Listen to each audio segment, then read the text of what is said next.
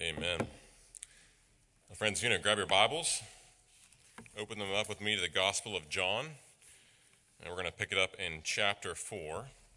If you're new to the Bible, the Gospel of John is the fourth of the four Gospel accounts of Jesus, Matthew, Mark, Luke, and John. And when you're looking at the Bible, the larger numbers on those pages are the chapter divisions. The smaller numbers are the verse divisions. So we're going to be looking at chapter 4 of the Gospel of John. And Lord willing, we're going to tackle the whole chapter this morning. So we'll get started. When you read John's Gospel, one of the things that you want to keep in mind is the purpose for which he wrote this. Why did he write this Gospel? And thankfully, John gives the purpose for this Gospel in chapter 20, verse 31. He says in 20:31, "These are written so that you may believe that Jesus is the Christ, the Son of God, and that by believing in him you might have life." So wherever you're at in John's Gospel, you should be asking yourself, okay, how does this help me to understand and to see and to believe that Jesus is the Christ? How does this help me to see and understand that he's the Son of God? How does this help me to believe in him that I might have life? Every verse of John's Gospel is aimed at that purpose.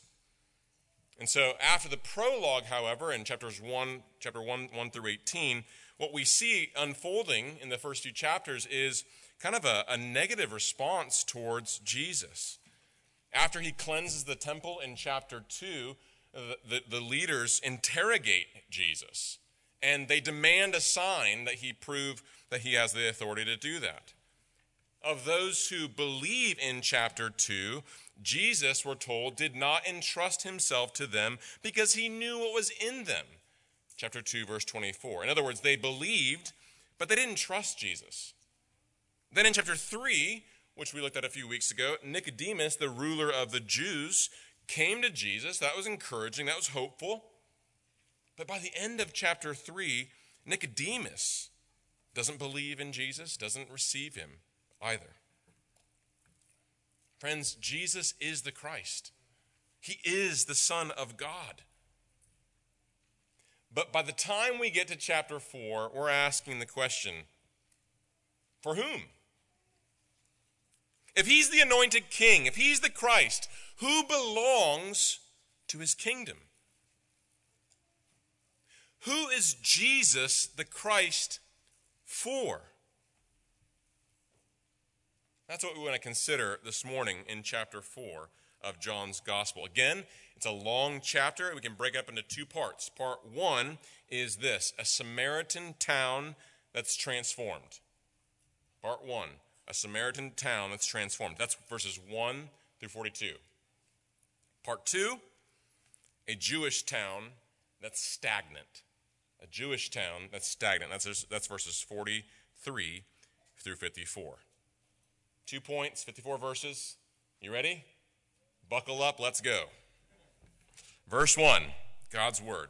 Now, when Jesus learned that the Pharisees had heard that Jesus was making and baptizing more disciples than John, although Jesus himself did not baptize, but only his disciples, he left Judea and departed again for Galilee. And he had to pass through Samaria.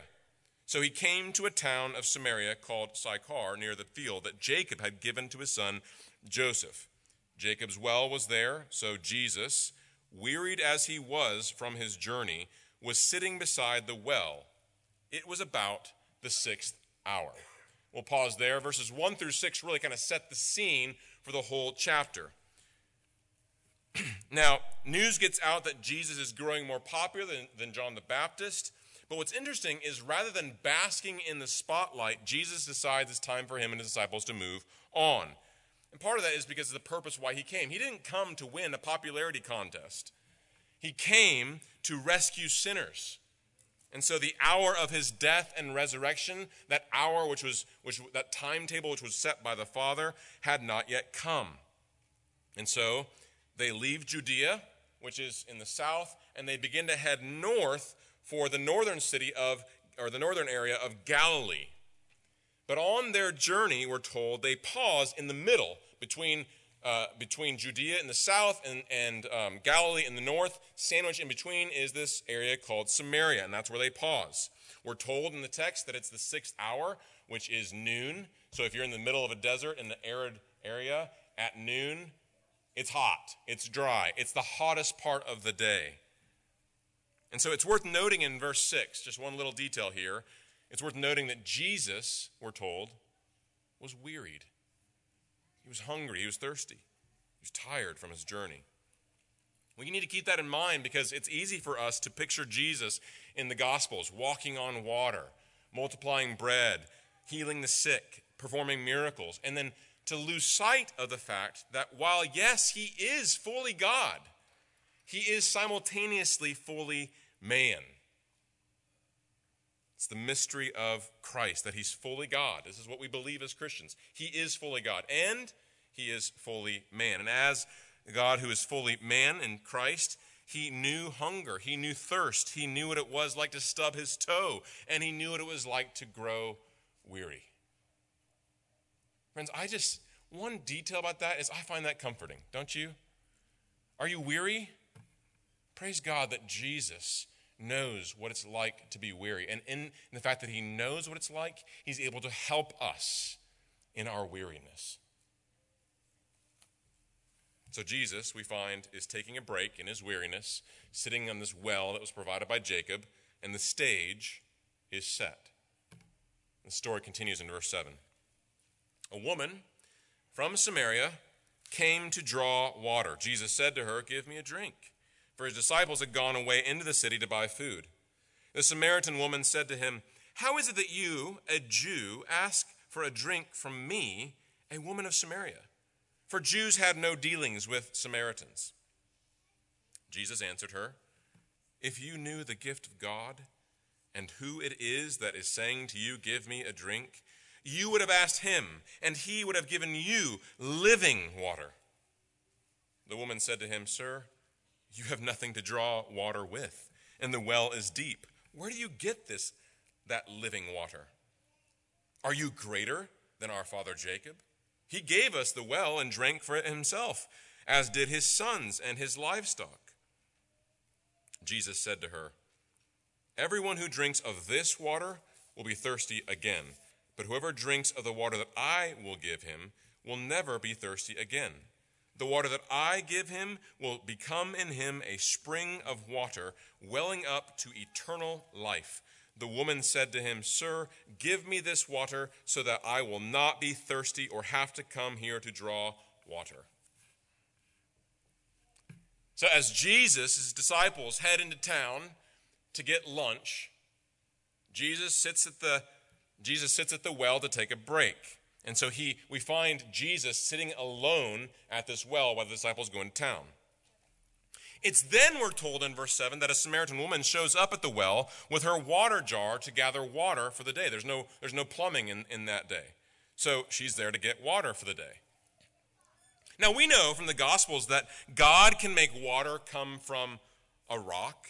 And we've seen Jesus already in chapter 2 turn water into wine.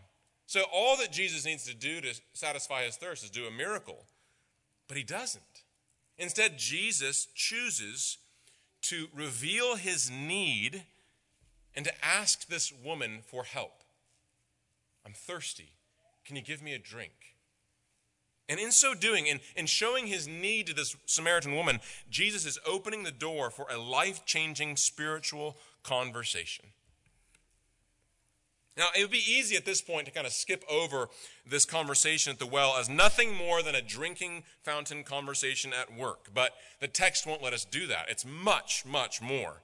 In verse 9, the woman is shocked that he's talking to her. He, this Jewish man, is talking to her, a Samaritan woman, let alone asking her if he can drink from her jar? That's scandalous. Verse 9. "How is it," she says, "that you, a Jew, ask for a drink from me, a woman of Samaria?" And then to make sure that we don't miss the point here, John, the narrator, pauses the story and he adds an editorial comment. "Jews have no dealings with Samaritans. In case you don't know that, you need to know that detail," he says. Why is that? Well, this is history. This is their history, so maybe we're not used to this. So why is that? Well, years before, in the history of the people of God, the nation of Israel was actually split into two different kingdoms when Rehoboam, the son of Solomon, became king. Israel was in the north. These 10 tribes of Israel were in the north, and Judah was in the south. And what we see happening in the Old Testament is that the capital of Israel soon became named Samaria, while the southern tribe of Judah, their capital remained Judah, or Jerusalem, where the temple was. History goes on, and then in 722 BC, Israel was sacked and taken into exile. And as a result, the Assyrians who defeated them, they brought in foreigners from all over the world who worshipped other gods, and they made them to live in the land of Israel. You can read about it in 2 Kings chapter 17. Well, these foreigners who were living in Israel, they brought in their idols and their false gods, and they worshipped their gods, and they began to mix their idolatry with Judaism. So you have Judaism, but you have it mixed, it's syncretized with other religions. And some of these people, the foreigners that were brought in who worshiped other gods, they begin to intermarry with some of the Jews that were left behind. So the Samaritans, well, they begin to look different. One other thing to note here is that they were looked upon by the Jews not only as an ethnic half-breed who had a compromised religion. One of the important facts about the Samaritans is that they didn't accept the whole Old Testament as God's word. They only accepted the first 5 books of the Old Testament: Genesis, Exodus, Leviticus, Numbers, Deuteronomy, known as the Pentateuch. Everything else in the Old Testament, they just rejected. All right?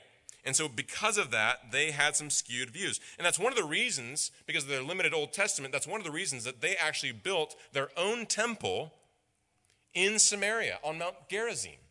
They built this temple in 400 BC, we know from church history, or from history, right? And then the Jews were like, no, it doesn't work that way. The temple is in Jerusalem. And so in 128 BC, the Jews who despised the Samaritans came up north, and they actually demolished the Samaritan temple. Needless to say, the Jews and the Samaritans, they didn't really get along. They hated each other. They despised each other.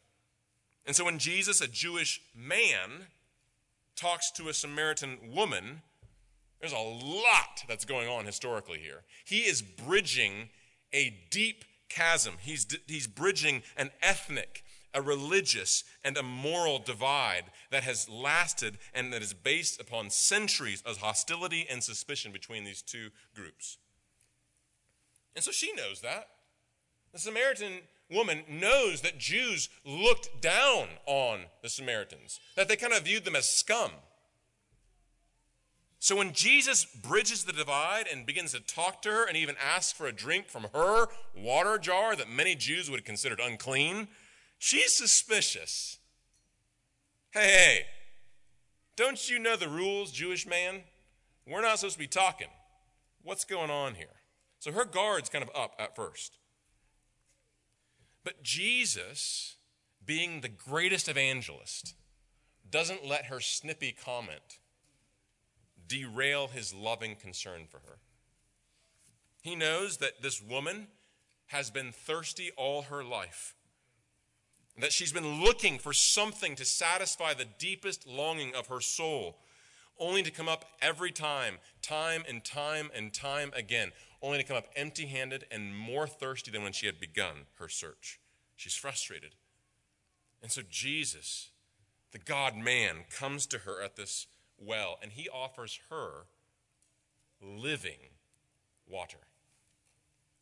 Verse 10, he says to her, "If you knew the gift of God and who it is that is saying to you, 'Give me a drink,' you would have asked him, and he would have given you living water."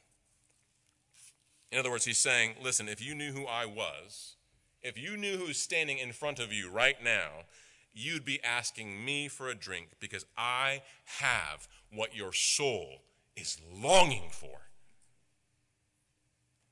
You've been looking everywhere, and you can't find it, but I'm right here.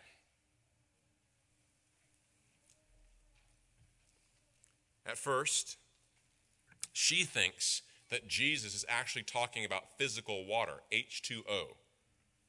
And so she says, Jacob, their great ancestor, had given them the well which they sat at. And so she asks him, are you greater than our father Jacob?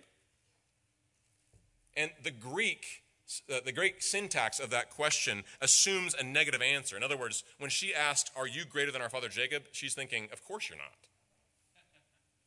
You don't even have a jar for water. Who do you think you are offering me living water? And so Jesus clarifies for her that he's not talking about water from the well. Verse 13, everyone who drinks of this water will be thirsty again. Sure, it'll satisfy your thirst for a little bit, but you're coming back to this well. You're going to be thirsty again. But the living water that Jesus gives is different. Look at verse 14. The water that I will give him will become in him a spring of water welling up to eternal life. Notice that Jesus says that the water that he gives will become in him, in her, a spring of water. It's internal. There's no, Jesus' solution, Jesus' gift to her is no external patch on an unsatisfied life. Jesus is saying to her something far greater. He's saying, listen, the gift that I have to give to you, this living water, is God making you a new creation. The gift that I have to give to you is the power of God changing you from the inside out. It's very similar to what he was saying to Nicodemus back in chapter 3, when he's talking about this new birth. And so in response, the woman says, well, that sounds pretty good. Give me this water, she says, so that I will not have to come here to draw water anymore. She still doesn't get it. Her perspective is limited. Her gaze is on this world. She cannot, with her five senses, imagine that there's something more to this life than a 9-to-5 job and then trying to distract ourselves and having the most fun we can on the weekend with entertainment. To her, that's all life is.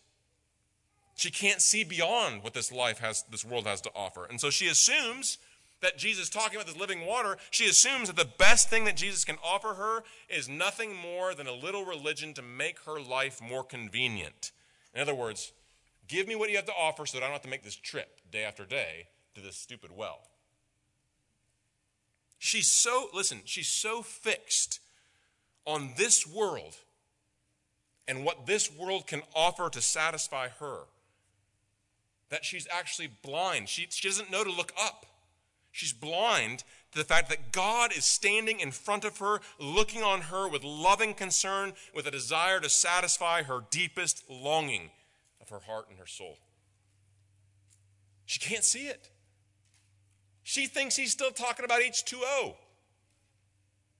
And so to help her to see beyond the empty promises, the empty cisterns of this world, Jesus must reveal her greatest need. Look at verse 16. Jesus said to her, go call your husband and come here. And the woman answered him, I have no husband. Jesus said to her, you're right in saying I have no husband, for you have had 5 husbands, and the one you now have is not your husband. What you have said is true. Friends, I think we should hear, when you hear Jesus saying this to her, I think the tone of his voice, if we could go back and hear him speaking to her, you would hear a tone of gentleness. He's putting the spotlight on her, but it's a tone of gentleness and a commitment to what is true. Scripture teaches that sex is God's wonderful gift, but it is reserved for one man and one woman in the covenant of marriage. Sexual expression outside of that marriage covenant between one man and one woman is, according to the Bible, sin. It's very clear. So not only is her current sexual partner not her husband, Jesus, being the God-man who knows all things, actually highlights that she's had 5 husbands. And that could either mean that she's been married and divorced 5 times or that she's committed adultery with 5 other men. Either way, Jesus, knowing all things, turns the lights on her sin to expose her greatest need. And I think what's interesting is that knowing this, it helps to explain other details in the text that we've seen so far, right? So for instance, why is this woman fetching water at noon during the hottest part of the day? In that culture, most people who would gather water from the well would do it in the evening during the cool part of the day. And actually what history shows us is that they would do that not only to get water in the cool of the day, but that was the watering hole. That was a social event. Everyone would go to the well during the cool of the day, and it was their chance to kind of catch up, chat, fellowship, share the news, what's going on, and then go back into town.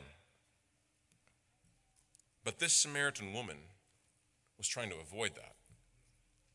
It's likely that she lived in guilt and incredible shame for years. She's likely tired of the looks of disgust from those in her town. Oh, here comes that woman. She's tired of being whispered about, tired of being an outcast in Galilee. And so coming at the hottest part of the day would be her attempt to avoid the shame, to avoid the crowd, to be alone. So when Jesus comes, and she doesn't expect to meet him, but when she meets him there and he exposes her sin, we have to be careful. He's not doing that to be cruel. He's not like the town who is shaming her. He does this. He exposes her sin in order to reveal her ultimate need for him. She doesn't see it yet. He puts a spotlight on her sin to help her to turn away from the empty promises of sin and to actually awaken a desire in her heart, to awaken a thirst in her heart and her soul for him, the one who gives living water. The Lamb of God who can take away her sin, who can take away her shame and her guilt.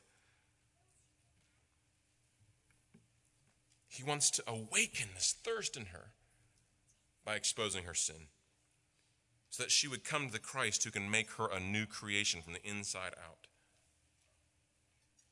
Now we know from John 3, verses 19 through 21, that when Jesus turns the lights on this world, the world flees from the light. The world runs to the shadows, it prefers the dark to avoid being exposed. And when you look at Nicodemus in chapter 3, sadly, that's how he responds. He's standing in front of the Christ, the Son of God, and when Jesus says to him, you got to be born again, he's like, no thanks. He goes back into the shadows. The spotlight is laser focused on this woman and her sinful past. And the question we're left with is, how's she going to respond? Will she flee to the shadows? Will she run from the light? We have to keep reading to see how she's going to respond. The story picks up in verse 19. The woman said to him, Sir, I perceive that you are a prophet. No one told Jesus about her past. He just knew it because of who he is, right? Verse 20. Our fathers worshiped on this mountain, but you say that in Jerusalem is the place where people ought to worship. Jesus said to her, Woman, believe me, the hour is coming when neither on this mountain nor in Jerusalem will you worship the Father. You worship what you do not know. We worship what we know, for salvation is from the Jews.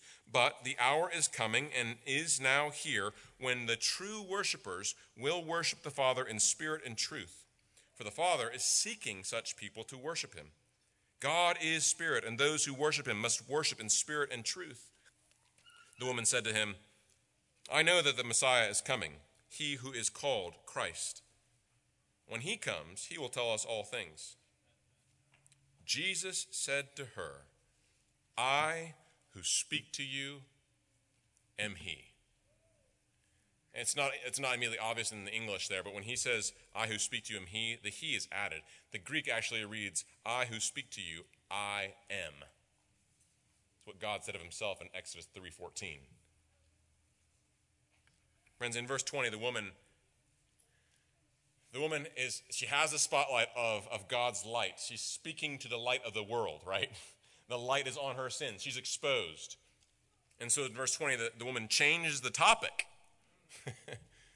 to a religious debate. You Jews, you say that the temple's in Jerusalem. We Samaritans claim that it's in Samaria. We've been debating this for years. It seems that she changed the topic to avoid the uncomfortable topic of her sin. 2,000 years later, people still do this. When the spotlight's put on our sin, we bring up religious debates in order to avoid the spotlight. Sure, well, let's talk about Jesus, but isn't the church full of hypocrites? Yeah, I know you want to talk to me about Jesus, but aren't there errors in the Bible? And on and on and on go these questions. And a lot of these are really good questions. Good questions to ask. There's good answers to those questions. But oftentimes when those questions are brought up, it's because it's a deflection. It's a smokescreen to avoid the light exposing the sin. And what's amazing, we watch Jesus, the master evangelist. She tries to kind of steer the conversation that way, but Jesus refuses to let her question derail the conversation. And so instead, Jesus, the master evangelist, just picks up her objection and uses it. Jesus' answer in verse 21 is that the temple's location, I know it's been debated for years, but the temple's location is irrelevant now that I've come. Verse 22, you worship what you do not know. We worship what we know, for salvation is from the Jews. So the you is talking about the Samaritans, the we is talking about the Jews. Since Samaritans limited God's revelation to the first 5 books of the Old Testament, their knowledge of God was limited. They worshiped what they did not know because they lopped off 34 books of the Old Testament. Jews, in contrast, had all 39 books of the Old Testament, God's inspired revelation to his people. So in saying that salvation is from the Jews, Jesus' point in part is that the Old Testament, in all its inspired revelation, is God revealing himself and his plan of redemption to us. It's God revealing himself, it's God revealing his plan of redemption, a plan that culminates in Jesus, not in the temple. You see, Jesus, when he comes on the scene, he is the fulfillment of what the Old Testament was pointing towards. Jesus, therefore, replaces the shadows of the Old Testament. The shadows of the Old Testament are signposts saying, Jesus is coming, the Messiah is coming, the Christ is coming, and then Jesus arises and says, I'm here. And so he's replacing the shadows of the law with the substance of what they pointed towards. In other words, they pointed to Jesus. This is the point that Jesus is going to make in the next chapter. In John 5:39, Jesus is going to say, hey, the Old Testament scriptures, they bear witness about me. His arrival ended the sacrificial system of the Old Testament, of the Old Covenant. Why? Because he is the Lamb of God who takes away the sins of the world. Jesus turning water into wine in chapter 2 was not just a party trick. He's saying, I have come to replace the empty ritual cleansing of the Old Covenant, and I'm going to replace it with wine, the wine of a new covenant feast that's yet to come. And when he cleansed the temple in chapter 2 and turned the tables over, he was making the point that his body is now the temple. He is the place where a sinful man can dwell with a holy God. In other words, church, all roads don't lead to God. Jesus is the way that sinful men and women are reconciled with God. That's his point in verse 24 when he says that those who worship him must worship in spirit and in truth.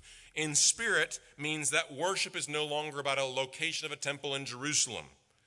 We worship God through Jesus by the power of his Holy Spirit. We worship him right now in Upper Marlboro, Maryland, through Jesus, because he's our temple. In And we worship him in spirit. We also worship him in truth. In other words, we worship God as he reveals himself in the pages of Scripture. We don't just sit around in a circle and say, who is God to you? No. We open up our Bibles and say, who does God reveal himself to be? That's the truth about God, and that's the God that we seek to worship. Friends, worship involves adoration and action. Worship begins with adoration, seeing the truth about God in the pages of Scripture and treasuring him. But adoration always results in action when it comes to worship. Trusting God, obeying his commands, putting our sin to death by the Spirit. Adoration leads to action. That's true worship. So in that sense, singing, which we just did, is wonderful. It's one expression of worship. But don't make the mistake of thinking that we started worship when we were singing. Worship is more than singing. You didn't start worship when you started singing this morning.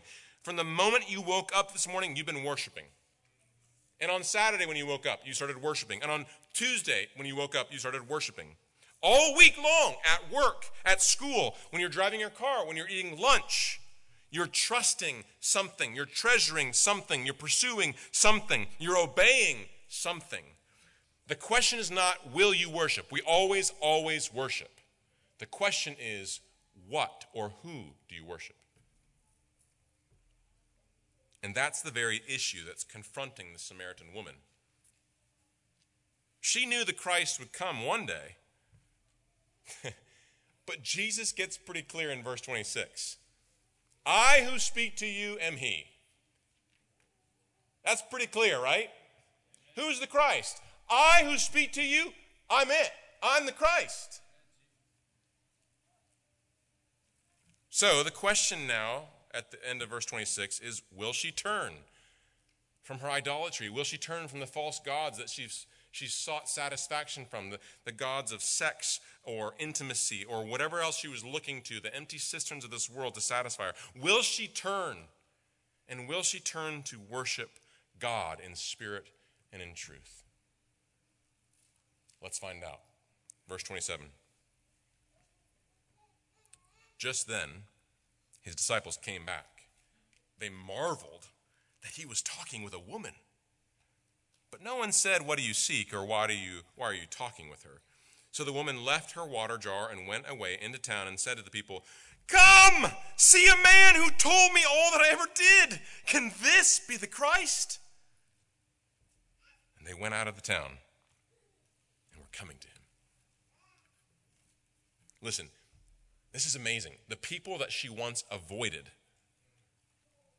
by going to the well in the middle of the day, now she's running into town to tell them about Jesus. She avoided them. Now she's seeking to tell them something. What made the difference? She's coming to know Jesus. She's coming to know Jesus as the Christ, the King. She's coming to know Jesus as the Lamb of God who can take away her sin and shame and guilt. And so she comes into town and she says, come on, see a man who told me all that I ever did.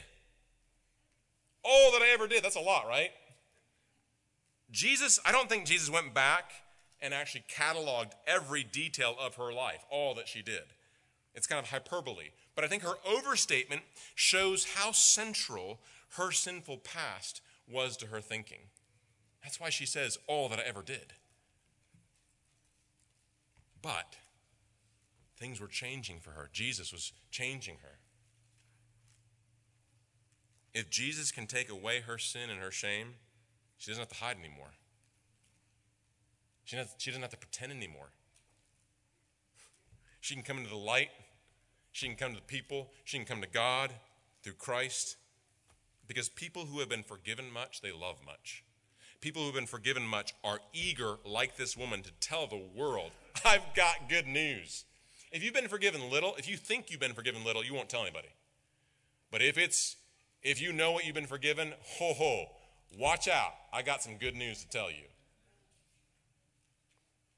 Friends, if you're not yet a Christian, you're sitting here this morning, you're listening online, and you're not yet a Christian, we're so glad that you're here listening in. And I pray that you see in John 4 what this woman sees in Jesus.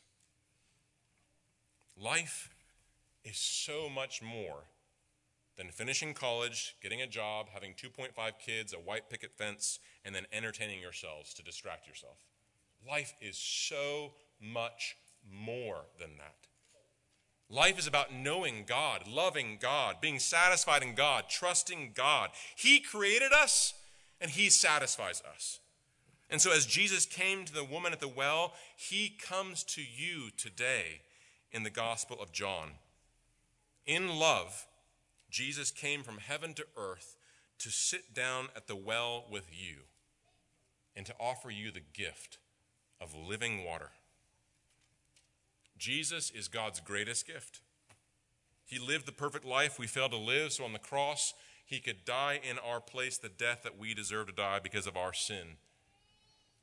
And on the third day, he rose from the dead, and he lives and reigns today to offer life, to offer living water, to offer eternal life to all who would turn from their sin and trust in Christ alone. So friends, if that's you today, I pray that you hear my words. I pray that you hear God speak to you in the pages of Scripture, and I pray that you turn from your sin, that you turn from your self-reliance, and that today is the day that you trust in Christ. Friends, if you have any questions about what that means, come talk to me afterwards. You can talk to any of our pastors. We're going to have pastors at the doors, at the exit afterwards. Talk with any of us. We'd love to try to answer any of the questions that you have about what it means to trust in Christ. Do that today. Verse 31. Meanwhile, the disciples were urging him, saying, "Rabbi, eat." But he said to them, "I have food to eat that you do not know about." So the disciples said to one another, "Has anyone brought him something to eat?" And Jesus said to them, "My food is to do the will of him who sent me and to accomplish his work. Do not say there are yet 4 months. Do you not say there are yet 4 months and then comes the harvest? Look, I tell you, lift up your eyes and see that the fields are white for harvest. Already the one who reaps is receiving wages and gathering fruit for eternal life, so that the sower and reaper may rejoice together. For here the saying holds true, one sows and another reaps. I sent you to reap that for which you did not labor. Others have labored, and you have entered into their labor." Verse 39. Many Samaritans from that town believed in him because of the woman's testimony. "He told me all that I ever did." So when the Samaritans came to him, they asked him to stay with them, and he stayed there 2 days. And many more believed because of his word. They said to the woman, "It is no longer because of what you said that we believe, for we have heard for ourselves, and we know that this is indeed the Savior of the world." Amen. When the disciples get back, remember, he sent them to McDonald's to get some lunch for them, and they come back with the lunch, and they're urging Jesus to eat, but he's not interested in food. And so they're scratching their heads. Why? Did somebody sneak him a granola bar? Why is he not eating? And Jesus explains, my food is to do the will of him who sent me. You hear the echo of Deuteronomy. Man shall not live by bread alone, but we shall live by the word of God. Jesus is modeling the satisfaction that this woman was looking for. He had what she's looking for. The answer to our discontentment is worship. The answer to our discontentment is to worship the true God in spirit and in truth. And worship is not just singing songs. It involves adoration and action. It involves obedience.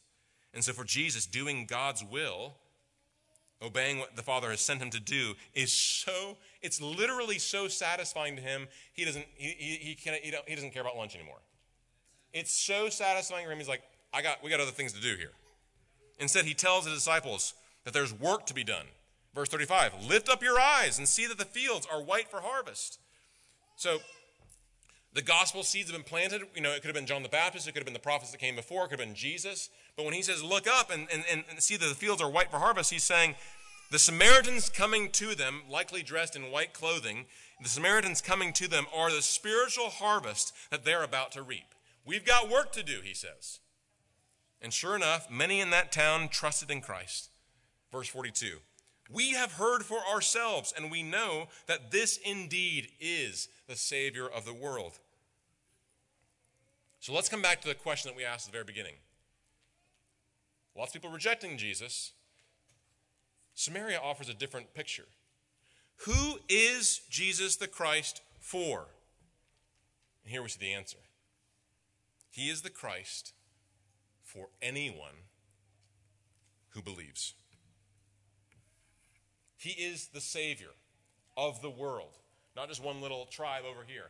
He is the Christ. He is the King. He is the Savior for anyone who would come to God through Christ. In verse 23, Jesus said, interestingly, the Father is seeking such people to worship him. God doesn't just sit back and he's not just passive here, hoping that somebody will believe in him. He's seeking such people to worship him. And here, what's interesting, in Samaria, the Father takes the initiative and seeks for people to worship him through Jesus. Jesus is doing the Father's will. Jesus is the expression of God seeking worshipers, and he finds them in Samaria.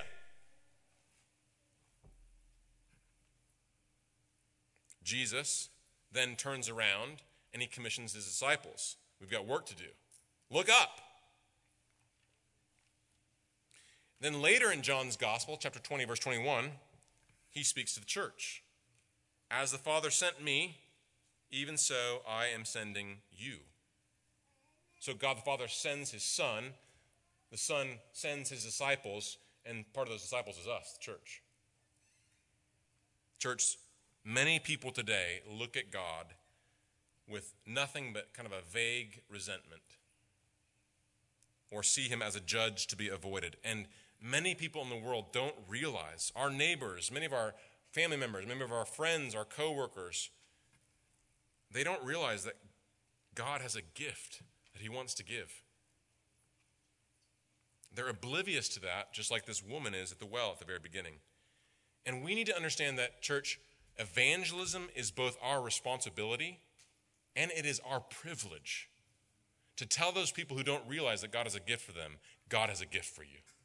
A gift of living water that leads to eternal life through Christ his Son. The Father is seeking. The Father is seeking a people for himself. And he has called the church. He has called First Baptist Church of Marlborough to share the good news. That's our task. That is our mission, to make disciples. Friends, think about that. When is the last time, church, when is the last time that you have shared the gospel with someone?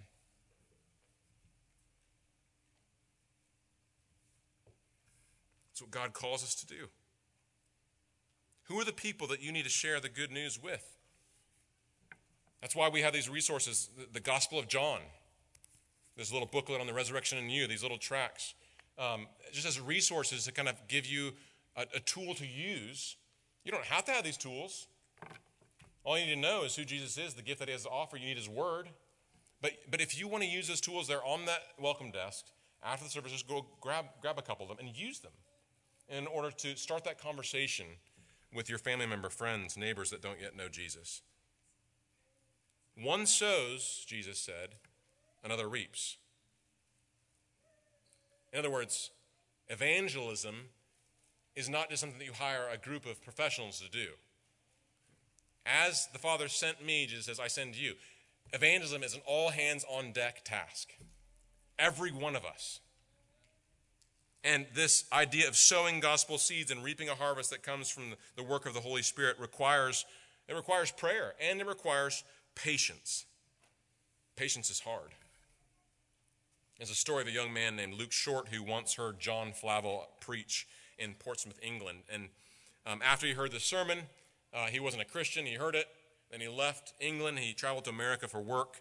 Years and years, decades passed. until he was 100-year-old man. He's out in the field plowing his field, and he's tired, so he sits down to take a break. And as he's sitting there, he remembers a sermon that he heard John Flavel preach 85 years ago. And in that field, the Holy Spirit convicted him. And he was converted right then and there as a 100-year-old man. Even when we don't see the harvest, we should be encouraged to keep planting seeds, keep sharing the gospel. We might not always see the fruit of it, but one sows and the other reaps, and we should be encouraged that God will cause the growth. Jesus' example, the main point of this text is that Jesus is the Christ. I'm going to be a broken record all through John's gospel. That's the point of every text. Jesus is the Christ, Son of God. You got to believe in him, and by believing in him, you have eternal life. That's the point of this text too. Jesus is the Christ. And he's the Christ for anyone who will believe in him. But one of the things that we take away in terms of application, I think, is watching Jesus, the master evangelist, show how to do it. So I want to just give 4 applications for our evangelism, 4 brief applications that will help us in our evangelism. Number 1, prioritize the kingdom of God over the petty differences between us and other people. Matthew 6:33, Jesus says, seek first the kingdom of God. Seek first, above all else, the kingdom of God and his righteousness, and all these things will be added to you. You see, the world we live in right now wants to divide the church. Satan wants to divide the church. Your sinful flesh, my sinful flesh, wants to divide the church over things like politics or ethnicity or gender. And the world says, pick a group, pick a tribe. Make that the most important thing about you. And then demonize everybody who disagrees with you outside that group. Just like the Jews and Samaritans. Just like the Hatfields and McCoys. Just like the Democrats and Republicans. Jesus ignores the rules of social customs, and he bridges the divides. He talks to the woman because he's going after what's most important. Souls that are eternal and the glory of God. Application number 2. Be willing to share your needs with your non-Christian friends. Jesus says to the woman, I'm thirsty, I need a drink, can you help me? So it may, some of those, when we express our needs, sometimes that's what actually starts the spiritual conversation. So it might be as simple as you going over and asking for a cup of sugar from your non-Christian friend. Or it might be something bigger, like you actually being honest about your pain that you're going through. My wife's testimony, she came to Christ through the witness of a Christian friend in college who let her in on her own struggle with multiple sclerosis. So she, as a non-Christian, watched her Christian friend struggle with multiple sclerosis, and God used that to lead my wife to Christ. Be willing to share your needs with your non-Christian friends. Number 3, don't let others' opinions of you keep you from sharing the gospel. What will they think of me? What will so-and-so think of me if I share with them? Jesus shocked people by talking to the Samaritan woman. But he did so without ever compromising the truth and without ever compromising by giving into sin. Application number 4, don't believe the lie that your sinful past somehow disqualifies you from your evangelism. God used a woman with a scandalous past to bring a lot of people in Galilee to himself. If he can use her, he can use you and me. And friends, oftentimes the opposite is true of that lie. It's God's power to change our lives that often serves as a platform to display the power of the gospel and to show its potency to those who are around us. All right. So, we're leaving Samaria. After we see the Samaritan town that's transformed, we come to a Jewish town that's stagnant. That's the last point here. You with me? You with me? All right. This last point's shorter. Hang with me. Verse 43. After the 2 days, he departed for Galilee. For Jesus himself had testified that a prophet has no honor in his own hometown. So he came to Galilee. The Galileans welcomed him, having seen all that he had done in Jerusalem at the feast. For they too had gone to the feast. So he came again to Cana in Galilee, where he had made the water wine. And at Capernaum, there was an official whose son was ill. When this man heard that Jesus had come from Judea to Galilee, he went to him and asked him to come down and heal his son, for he was at the point of death. So Jesus said to him, "Unless you see signs and wonders, you will not believe." The official said to him, "Sir, come down before my child dies." Jesus said to him, "Go, your son will live." The man believed the word that Jesus spoke to him and went on his way. And as he was going down, his servants met him and told him that his son was recovering. So he asked them the hour when he began to get better, and they said to him, "Yesterday, at the 7th hour, the fever left him." The father knew that was the hour that when Jesus had said to him, "Your son will live," and he himself believed, and all his household. This was now the second sign that Jesus did when he had come from Judea to Galilee. So I think part of what with these two different scenes, one in Samaria, one in Galilee, what we're meant to see is a contrast of response. You see this 2-day spiritual revival in Samaria, and then when he comes to Galilee, we see kind of a stagnancy, a spiritual stagnancy, an unresponsiveness. In verse 45, we're told that the Galileans welcomed him. So we might read that and think, well, what's wrong with that? They're welcoming Jesus. But from the context, it's very clear that their welcome was actually a shallow one. They welcomed him the way that you might welcome the UPS delivery guy. You know, we like the packages that he delivers, but we're not about to invite him to live in our home. The Galileans, they welcome Jesus not to honor him as the Christ to be trusted. That's his point in verse 44. The prophet is without honor in his hometown. But they welcome him as a magician who does fancy tricks to wow them. That's why Jesus issues the rebuke that he does in verse 48. Unless you see signs and wonders, you will not believe. Now, the thing to keep in mind here is that the you, the pronoun you in verse 48 is in the plural. In other words, he's not just aiming this rebuke at the official. He's aiming it at Galilee. He's saying, unless y'all see signs and wonders, you won't believe. This whole town, this whole area is filled with hard-hearted sign seekers. They were the evil and adulterous generation that Jesus rebukes in Matthew 12. One reason that sign seeking in this way is evil is because it expresses the pride that's in our heart. When we come to Jesus and demand that he perform miracles to get us to believe, it's like we're saying to Jesus, all right, I'm in charge here. I'm going to set the terms here. So get busy and do some miracles for me if you want me to follow you. That's just arrogant. That's pride. You don't respond to God that way. 2,000 years later, though, some people today are still looking for miracles to be the foundation of their belief. They kind of make deals with God. I'll believe if God does a miracle to prove himself. Friends, John's gospel is going to show us that we need far more than miracles to believe in the biblical sense. You can see that in John 12:37. He does lots of miracles, they don't believe.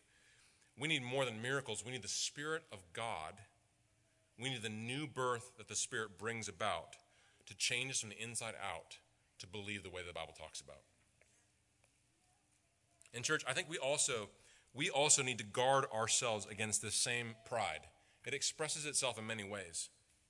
We may not say it out loud, but we oftentimes are tempted to come to God and kind of set the terms of our belief.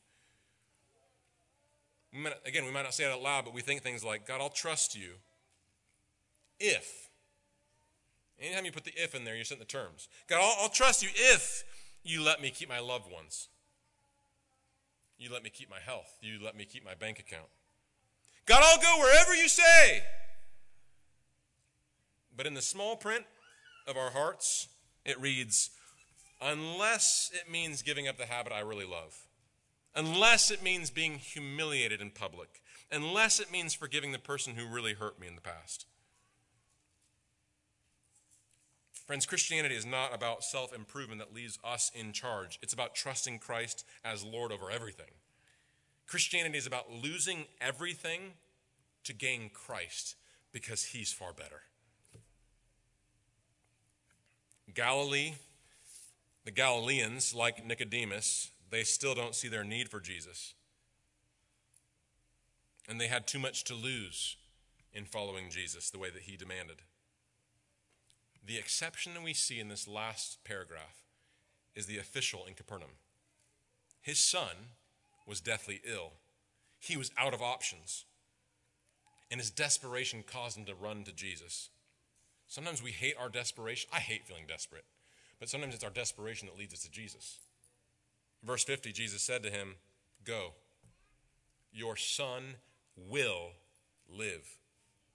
Let's pause for a second there. Put yourselves in the shoes of this man, the official. Jesus did not go with him. That would have been comforting, right? Jesus did not sign a contract. He did not do a miracle. The man's son was at the point of death. And all that Jesus gave him to hold on to was a promise, his word. How do we know the man believed Jesus? Verse 50 says, he went on his way. He didn't just say, "Yeah, I agree. Yeah, I believe." He acted on God's promise. He took Jesus at his word and he obeyed. Jesus said, "Go," and he went. This official provides a practical example of what it looks like for us to obey God. Not in our strength, but in the strength that the Holy Spirit provides. As one writer points out, we can trace the progression of this man's obedience using the acronym APTAT. So if you remember acronyms, remember APTAT. A-P-T-A-T. So what does relying upon God look like as modeled by this Capernaum official? A-P-A-T. A, admit that apart from God you can't do this. The official knew that. He comes to Jesus crying for help. 2, or P. So A is admit, P is pray. Ask God for the help that you need. The official cried out, "Jesus, help me. My son's going to die. Heal him." A-P-T, trust. Trust a specific promise from God's word. And in the official's example, Jesus promised the man, "Go, your son will live." He doesn't always promise that, but here he does. In our situation of trying to follow God and trust him, our situations are going to be different. So we're going to need to open our Bibles and find what is the promise that God gives to me in my situation. So for example, are you lacking wisdom? Go to James 1:5. Are you wrestling with guilt and shame? 1 John 1, verse 9. Are you tired and weary? Psalm 55, verse 22. Are you anxious? Philippians 4, verses 6 and 7. James 1:5, 1 John 1:9, Psalm 55:22, Philippians 4, 6 and 7. The Bible is jam-packed with promises for God's people. And so we need to trust and hold on to a specific promise from God in that situation. A-P-T-A, act. In obedience to God's word, live as if what God promised is true, because it is. For the official, it meant to stop asking Jesus to do it and then just go home. That took faith. And he did it. So what does obedience look like for you? What would life look like if you believed God's promise to you in that situation to be true? Do you need to pray, repent, rest, fight, flee? What does obedience look like? A-P-T-A, finally T, thank. Thank God for the good that he's going to give. What God gives may not be the good that you expected or even asked for, but we can be confident that God always gives good gifts when we ask. APTAT. Ask, pray, trust, act, and thank. That's what it looks like for us to walk by faith. Friends, in contrast to the rest of the town's shallow welcome to Jesus and their demand for miracles, this official takes Jesus at his word and he trusts Jesus with what's most valuable to him, his own son. We honor Christ, we honor Jesus as the Christ, not in having feel-good moments once a week. We honor Jesus as the Christ by obeying him as our King, taking him at his word, and banking our lives on his trustworthiness. The contrast between the officials' faith and the rest of the town's stagnancy, the difference between the Samaritan's response to Jesus and the Jewish response, whether in chapter 4 or in Nicodemus, raises the question for the reader, you and me. How will you respond to Jesus? Let's pray.